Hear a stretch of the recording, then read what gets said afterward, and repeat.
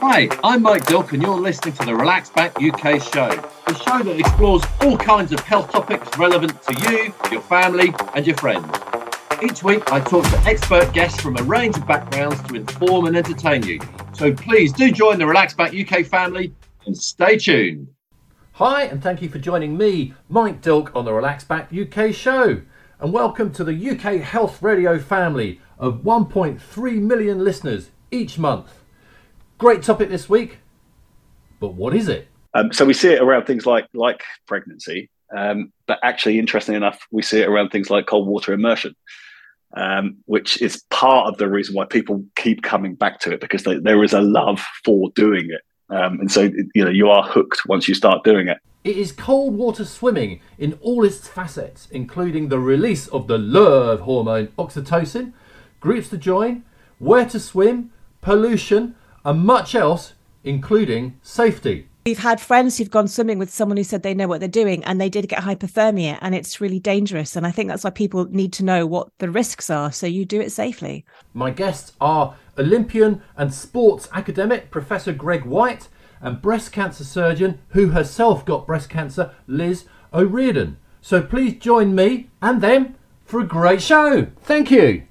So I kicked off the discussion on cold water swimming by revealing one of the habits that tends to upset the rest of my family.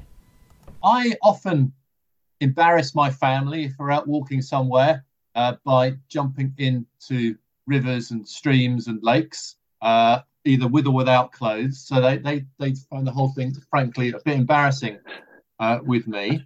But it's not something I do every week. And I know you guys are avid swimmers outside and in the cold. So I guess a good first question's got to be, apart from it, just I feel great after I've been for a cold swim. It's just nice because often just being outside is nice, but is it more than that? Is there something physiologically happening to give us some feel good hormones or chemicals or something? Either of you?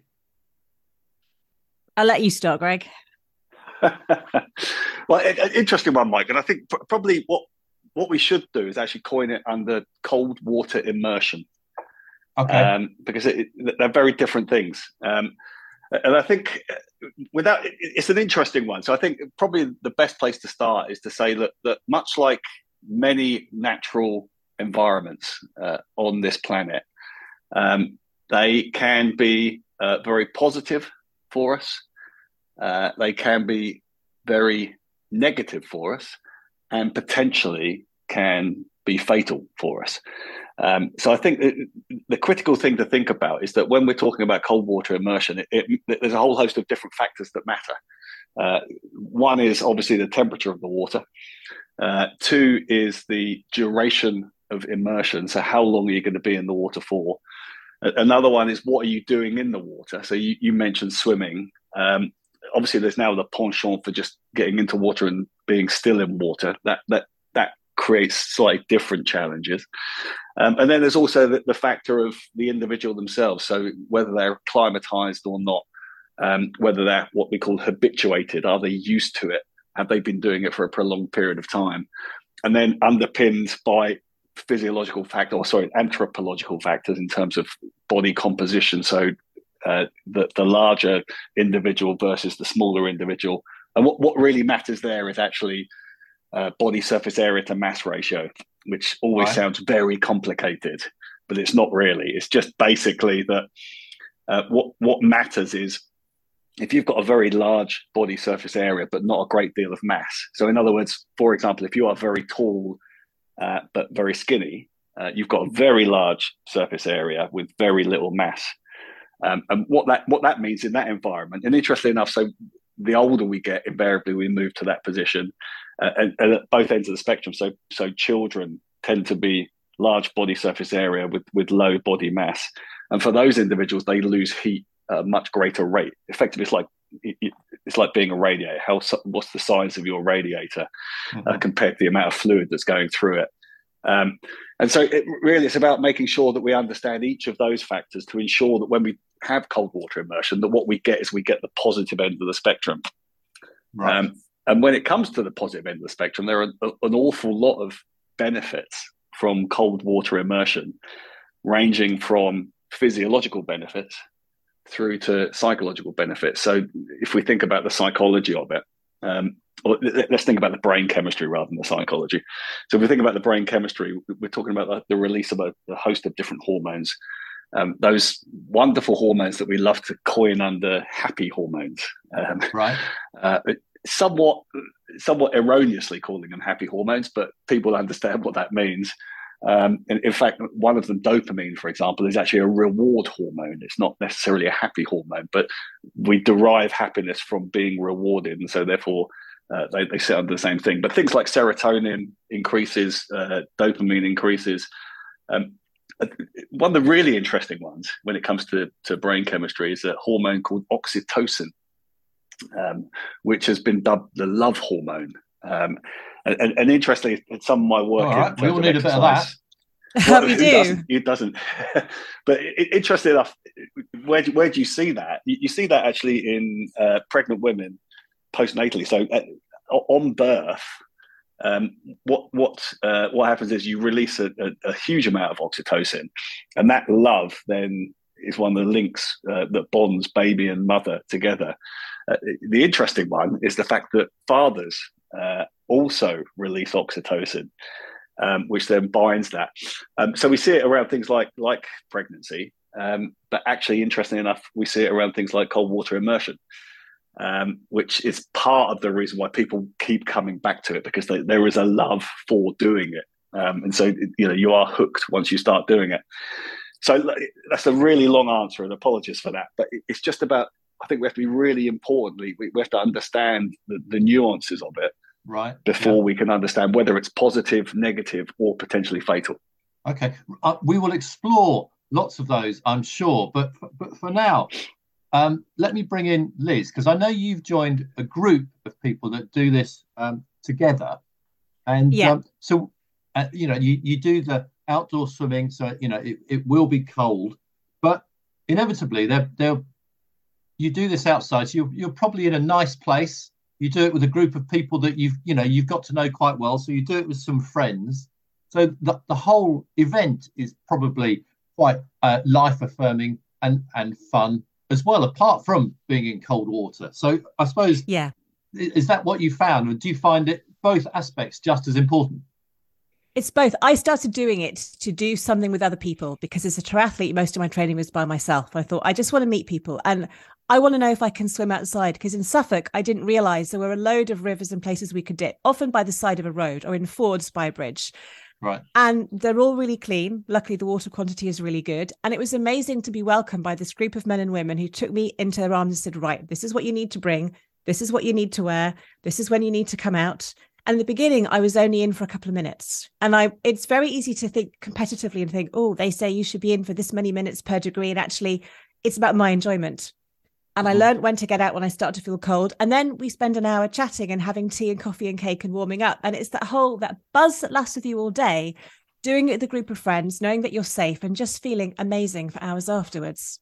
And presumably some of these people are quite experienced. So they'll take a newcomer under their wing and kind of keep an eye on them. And this thing about Greg was saying, if you are tall and thin, you've got a large surface area. And actually, it could possibly go horribly wrong if you're not a bit careful. It could. There's not much of me and I get very cold very quickly. So they say, right, you've been in too long. This is when you need to get out. Have you got all your layers? Have you got your hot drink? Discovering things like heated gloves to put on afterwards and learning how to get changed quickly. And I think doing it with people who've been there, we've had friends who've gone swimming with someone who said they know what they're doing and they did get hypothermia, and it's really dangerous. And I think that's why people need to know what the risks are, so you do it safely. Yeah. So with that in mind, this is an impossible question. For an average sort of person, what could be dangerous? You think, oh God, this place is lovely. I'm just going to jump into this river, but actually it's quite cold.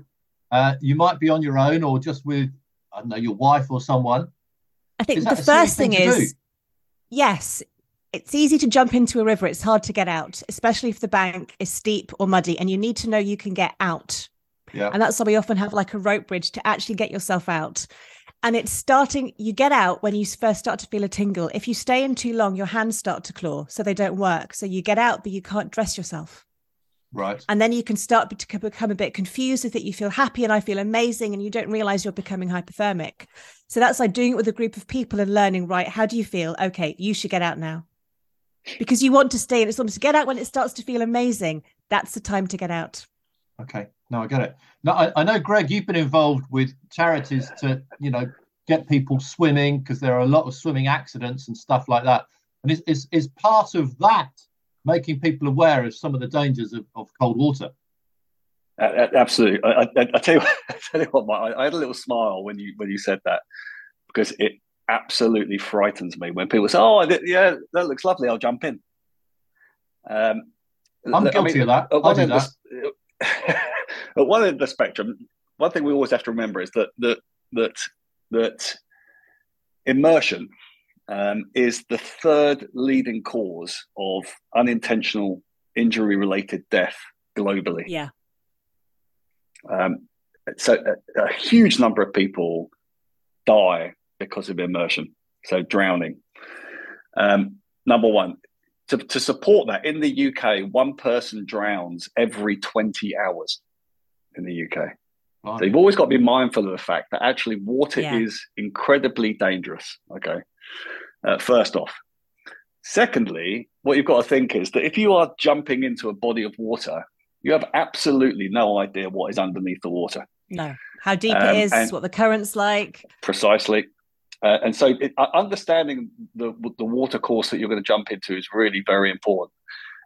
That said, I would never jump into water on a first occasion, or even potentially a subsequent occasion, particularly into cold water.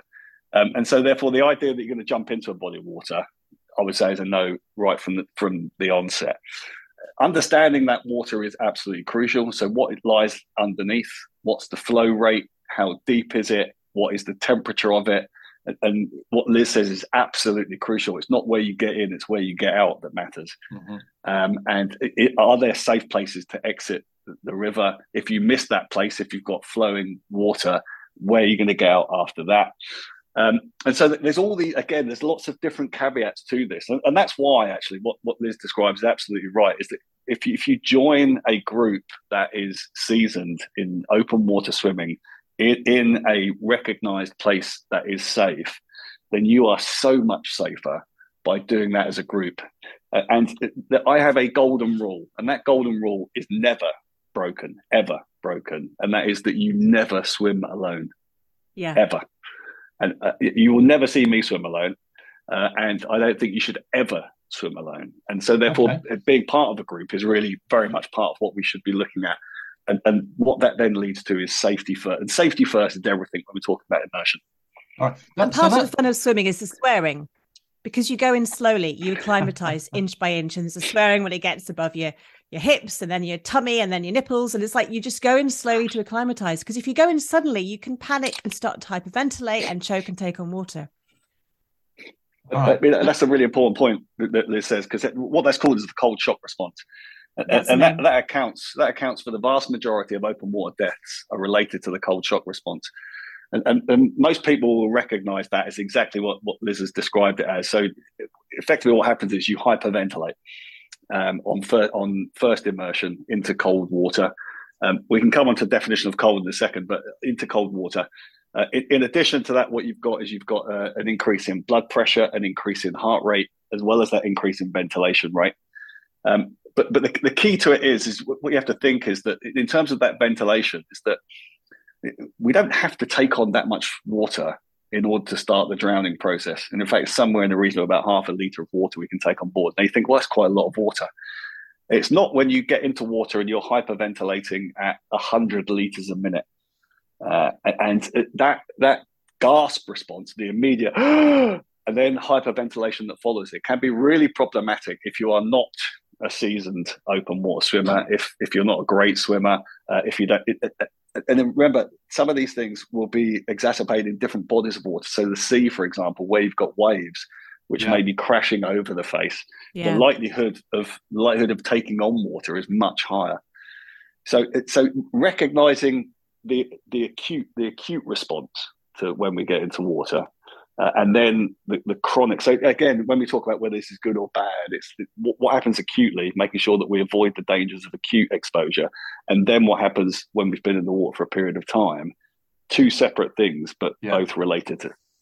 Okay, so it takes about 2 minutes. Sorry.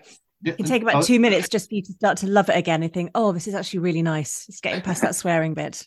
Okay, so you got about 2 minutes. If you have the acute problems, actually 2 minutes enough to kill you. Realistically, isn't it? If you very much so, yeah. Very much so. So you're dead in 2 minutes. But let's look on the bright side. we get past that, and then you get into the water and start to enjoy it or not feel quite so bad. And the swearing. Now, swearing, I've heard, is actually, if people swear, it helps with pain. Yeah, it does. So it sounds like that's part of it in your group, Liz. Definitely. You tell yourself it's lovely and warm, and you know as you go in, it's like, oh God, it's just going above my, oh, that's a painful bit. But then you're in the water. We don't swim. We don't have big areas. We're just paddling and dipping and chatting. And it's just so nice. You see the birds going overhead, and we do moonlit swims, and we see the night and the stars. And it's just that feeling of being out in nature and forgetting about anything else. Okay. We take fairy lights and silly hats, and it's just wonderful. I was just about to say something a bit childish, but I'm going to still say it. No, say it. There aren't points for the most creative swearing then? No. Generally, it's the same 2 or 3 words that everybody uses. Okay. All right. I definitely want to go on to some more of the positives, but I just want to hark back to something Greg said about not swimming alone, because this is quite something, Greg, because you're a triathlete. You can swim miles in cold water. I've seen videos of you doing it, but even you don't go swimming just you. Okay, that's definitely worth emphasizing, because never. If Greg doesn't do it, that's probably something the rest of us would take on board, I would suggest. And if you are going a long way, then you can get tow floats, which you can see on the surface. You can always use them to hold on to. You don't know how you're going to feel or what the water's going to do. And if no one knows where you are, it's really dangerous. Yes, of course. No, all right. Listen, if you take nothing else out of this podcast, that is the most important thing that you'll take out, is never swim alone. All right. No, that's good. Let's park that and move on to the positives. Okay, so we have mentioned some of them already, but Greg, you started to mention some of the sort of changes that happen in the brain and the happy chemicals and the love hormones, this sort of stuff. Can you just tell us a bit more about those, and some of the work that's actually been done to prove this? Because all kinds of people talk about the happy chemicals, and you can see them on Instagram and all the rest of it, but with a bit of hard fact, an academic approach, possibly.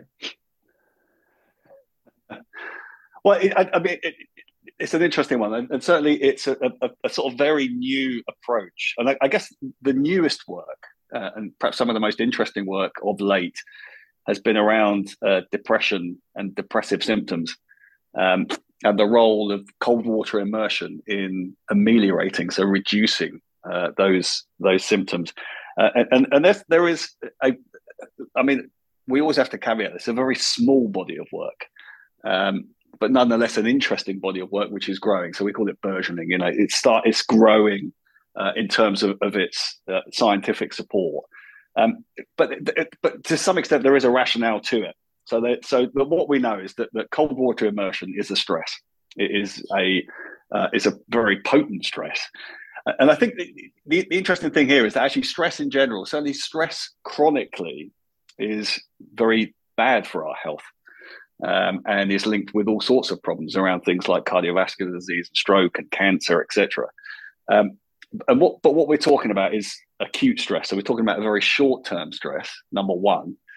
And then secondly, on top of that, is actually this is stress that we are to some extent in control of, because we have decided to go cold water immersion. With cold water immersion, we decide how long we're going to stay in for. We decide how quickly we're going to recover from it, etc. And so, albeit it's a stress, it's not a stress much like some of the other stresses that we have in life, which are profoundly negative for health. Actually, this is a really positive stress. And alongside that stress, there is a host of physiologic changes that take place, but also there's a host of hormonal changes that take place, and some of those take place in the brain. And where we've got evidence for that is from a variety of different studies, which have looked at things like these happy hormones that we mentioned. So things like dopamine, for example, the beta endorphins within the brain, things like serotonin, things like oxytocin, is that what we see is that we see an elevation or a secretion of those following cold water immersion, particularly when we're in control of it. And so, in other words, when we're choosing to do it, and it is of an appropriate length, that we're not excessively exposed to that environment. And there are a couple of really nice, very small studies which have taken a look at the role of cold water immersion in comparison to some of the antidepressant drugs, things like serotonin reuptake inhibitors, SSRIs, and have shown that they can be equally effective. And probably what I would say is be very careful about that. Small number of studies, small number of individuals within those studies. And I think what we're probably talking about here is a supportive mechanism for that, pharmacologic support. It's a really interesting area now where we're starting to understand the importance. Now, again, the caveat to that is that I would say that there are lots of people who think they've invented cold water immersion, and that they are responsible for what cold water immersion is.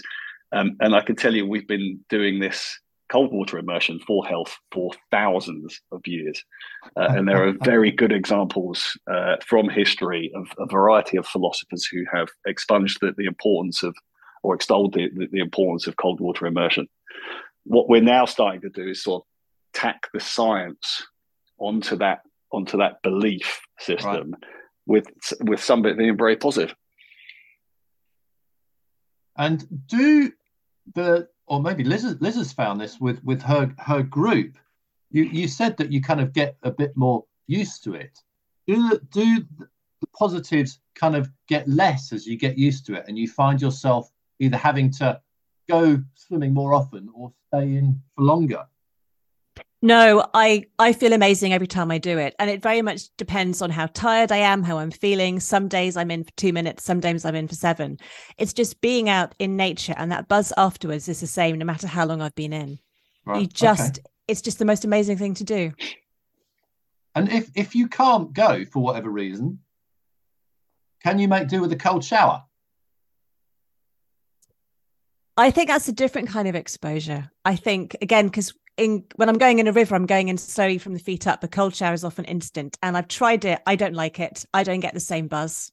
Right. And I worry about people having ice baths in the garden because they're replacing all that water every week. And is that a waste of water? What are we doing to it? But again, if you live in the middle of when there's no water near you, is it the next best thing? What do you think, Greg? Yeah, I mean, it's a really interesting one. That sort of the relationship between non-immersion, so effectively showers, versus full immersion. And then, as you rightly say, the sort of difference between a big body of natural water versus a tank in your back garden.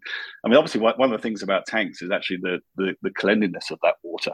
Yeah. And it's something that a lot of people won't consider. But actually, if you leave a body of water stagnant in your back garden all winter long, the potential for a whole variety of health problems from that water is high. So you do need to treat that water. Equally, what you need to do is replace it on a regular basis. And you're absolutely right, is that environmentally friendly.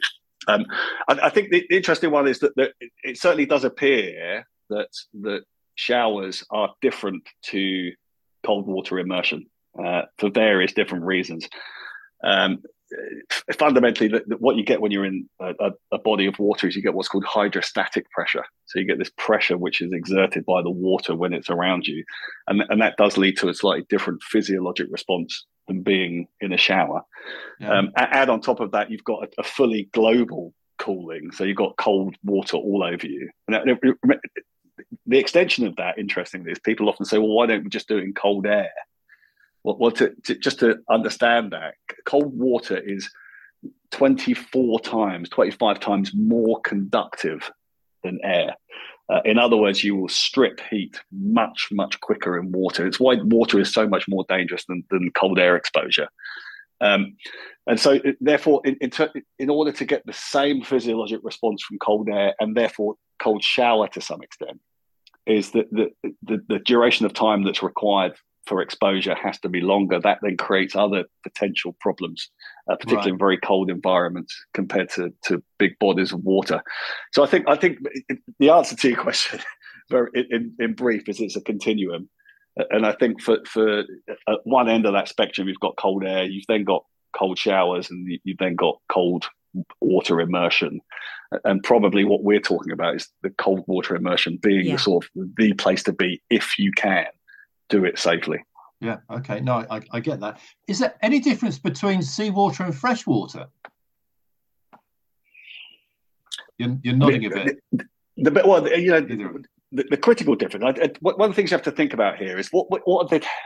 I spend half my time talking about danger, so I'm really sorry about this. Do you know what? I'm not sorry about this, because everybody always talks about the positive effects, and nobody ever talks about the critical problems that can occur. The interesting thing about salt water, about saline water, is that what it does is it actually freezes at a lower temperature.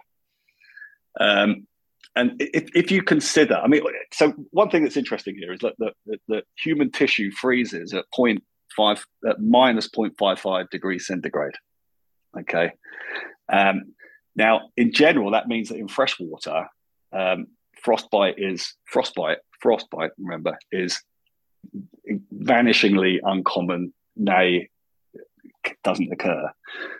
In saltwater, actually, saltwater freezes at -1 to -2, depending upon the salinity of the water.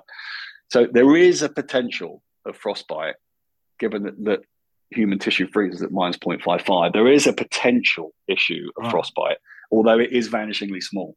So lots of people say, well, you can't get frostbite, so it doesn't make any difference. What you have to be very careful of is something that we call non-freezing cold injury.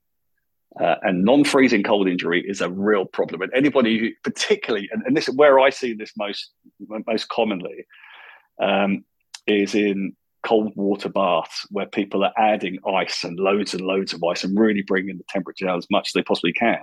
And then they're exposed because of the bravado around this. So, how long did you stay in for? It becomes like a bragging rights about how long you stay in for.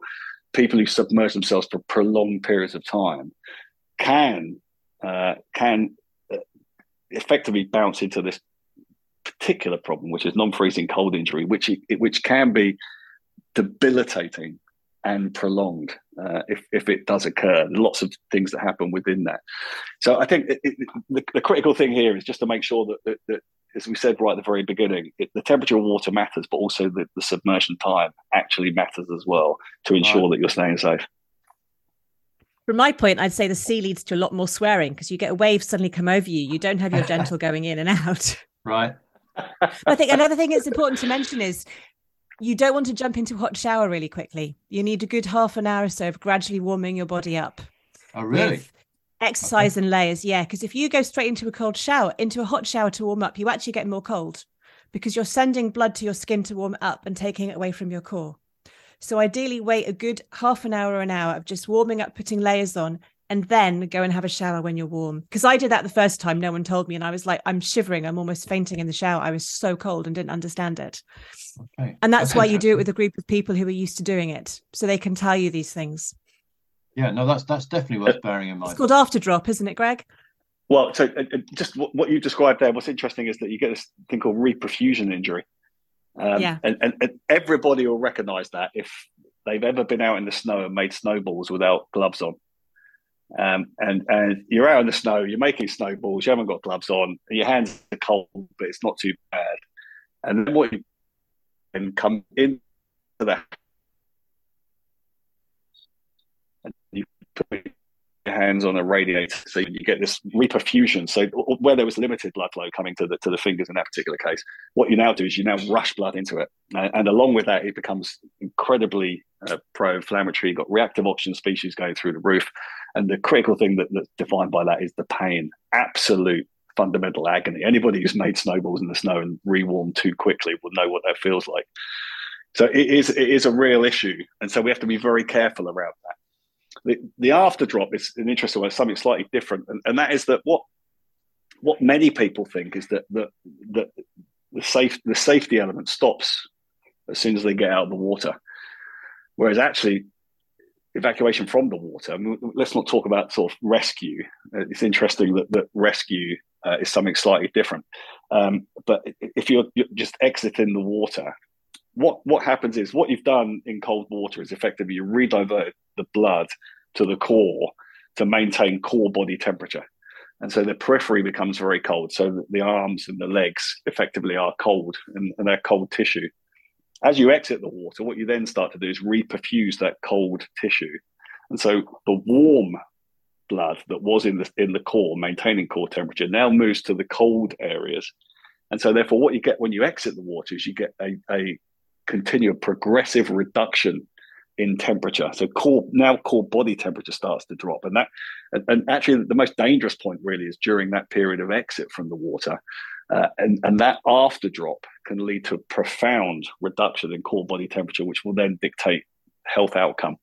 So probably the most, there are lots of important stages here, but certainly what you do when you get out of the water is absolutely crucial. And that's why I have I have a really embarrassing onesie that I get on. It's thermal as quickly as possible, so I'm covered up. It's all about getting all the clothes on as quickly as possible. Yeah, dry first, and then wrap quickly. And again, the classic mistake that an awful lot of people make is hot fluids. Well, what you have to remember is that the face is incredibly cold, and what that does is it numbs the face, particularly numbs the lips. And it's incredibly difficult to discern what is hot and what is boiling. And so the potential for burn with hot fluids when you get out of cold water is really very high. So you have to be very, very careful to make sure that what you're talking about, yes, warm fluids can have a positive impact, but you have to make sure that temperature is okay to ingest post exit from cold water. Because if somebody gives you a boiling hot cup of tea, you could be in significant problem of burn because fundamentally you can't feel how hot it is. There's a lot, but it is incredible. I sound like a negative man here. I know, really we love it. You just need to do it safely, and you need to be aware of the risks, and then just, if you can, go outside, get into water and nature, and just experience that amazing high. No, okay. Well, I want to have a go now. I've seen actually video from both of you, so I have an inkling that I know some of the answers to this question. But as far as cold water swimming, and this is probably against everything Greg's been saying, but how cold have you gone? So Liz, I've gone down to 2 degrees. We went out to a lake because I wanted to swim with ice. We were cracking the ice off, but I was literally only in for about 90 seconds. Right. I have seen you don't cracking swim ice. In that water. It's too cold for me. I just want to go in, paddle about and go out. Okay. And you were with other people that knew what they were up to. So yes, there were 3 of us there. Yeah, good. I've seen a video of you jumping into a fjord when it was still dark. It was so early in the morning. I imagine that was fairly cold. That was chilly. That was chilly. Yeah, actually, a few years ago, I filmed with Discovery on a world record attempt. Not I wasn't doing it, I was looking after a guy who was. And we went up to a fjord. Now, fjords are sea-fed, if people know what fjords are, but and so therefore they're saline. They're brackish at best, but they're saline generally, the closer to the sea that you are. And that was -1. And that is properly cold. Interesting enough, he actually, this guy called Stig Sebrensen, he broke the world record for under ice swimming in a pair of budgie smugglers. Impressive to watch. But crucially for him, it was. I should think they were loose by the time he'd finished. And he'll have acclimated up for that. He'll have been doing that for a while to build up, won't he? I know, of course, yeah. But yeah, you're right. He started off with very tight trunks for good reason. All right. So look, there's an awful lot that we've covered here, and I can imagine people being interested. But what I think would be useful to give some good sources of information, or how to meet up with other like-minded people, so you get some advice and don't go on your own, that sort of thing. What are some good sources of information if people think, yeah, I'd like to have a go at this? So I get the Open Water Swimmer magazine, but I actually found my group through the Facebook. They're a company called the Blue Tits, and they're globally, and it's men and women who swim outside all over the world. And if you put in the Blue Tits into Facebook, you'll find your local group, and they're friendly, you're free, just go along and join a session. And that got me hooked. Brilliant. Okay. Now, Greg, have you got some good sources of info? Yeah, there are great sources of information. Actually, Open Water magazine is a good start for that. The editor's a friend of mine, does a great job in making sure that people do stay safe. If you go through the RLSS, the Royal Life Saving Society website, and in fact, if you go through the triathlon website, so Triathlon England has got a project and a program of safe open water swimming. So I can imagine there are places that the novice can go and experience everything we've just been talking about, but also have the knowledge that there's a lifeguard keeping an eye on them. And this sounds like quite a good sort of halfway house plan. No, it absolutely is. And I think I would certainly, my recommendation would be to find the safest place that you can swim. And invariably that is organised facilities. There's a fabulous project called Beyond Swim, and you can check it out on beyondswim.org. And what they have done is they've worked with the Royal Life Saving Society, with Triathlon England and a number of other organisations to effectively sort of flag high quality swimming venues around the country. So this is a sort of countrywide, and many of those, nay, most of those, or nay, all of those, have lifeguards present. And so having a Royal Life Saving Society lifeguard present makes a massive difference, because fundamentally it increases that, or it improves that safety of where you are swimming. And also, by having that organized approach, you can get the right advice for you as a newcomer to it. And invariably, actually, things like water quality, things like understanding what's underneath the water, having a marked course where you can actually swim around if it's swimming that you're doing, all of those things come as part of that safety culture of an accredited centre. So I would definitely say search for somewhere like that if you are new to it. Right. And what you will do is, by doing that, you'll actually get involved with a group. Because the wonderful thing is, and Liz speaks about this, is incredibly social. The wonderful thing about open water swimming is that everybody is in it together, and it is a wonderfully social environment, and that can improve your social health as well as your mental, emotional, and physical health. Yeah. No, we've spoken about lots of things that all sound tremendous and wonderful, but up to now we've kind of not touched on the elephant in the room, and there is a massive elephant, and I think that's pollution of our inland waterways, and also the seas around the coast. Have you got experience of this, of kind of, well, in any shape or form? You're smiling, so I think you probably do. Well, it's one of those things that, have I got experience? I've been up close and personal with other people's detritus. Let me put it like that. I mean, it's fundamentally, it currently is a disgrace of this country. What the water boards, and this is virtually every water board in the country, is doing to our open waterways, is that they've taken it upon themselves to use rivers as open sewers, and the same with seas, and we've seen that highlighted recently in the press, and actually a fabulous documentary from Paul Whitehouse, a two-part documentary on BBC Two, if anybody's interested to look at the sort of historical perspective on what's going on. And the primary driver of that is capitalist greed, because water companies make an awful lot of money. If they don't have to do their job and they can just dump the sewage, then that works better for their bottom line and their shareholders. But it is, I mean, I swam the Thames last year. I raced the Thames, so 125 miles. And I spoke to the Environment Agency before starting, and they rank the water quality from 1 being best to 5 is the worst. And for the entirety of the swim, it was 5. Right. And I was swimming past. And what you have to bear in mind, this is last summer, so there are no exceptional circumstances. So when there's very heavy rainfall and they're at capacity, then they're allowed to leak what should be treated sewage into the waterways. This was last summer. The idea is if that's maximum flow, it's very watered down because most of it's rainwater. So once or however they're allowed to do it, it shouldn't be too bad. And that kind of makes sense. But last summer we had one of the hottest summers on record, and we were in drought. Yeah, and yet they were still dumping.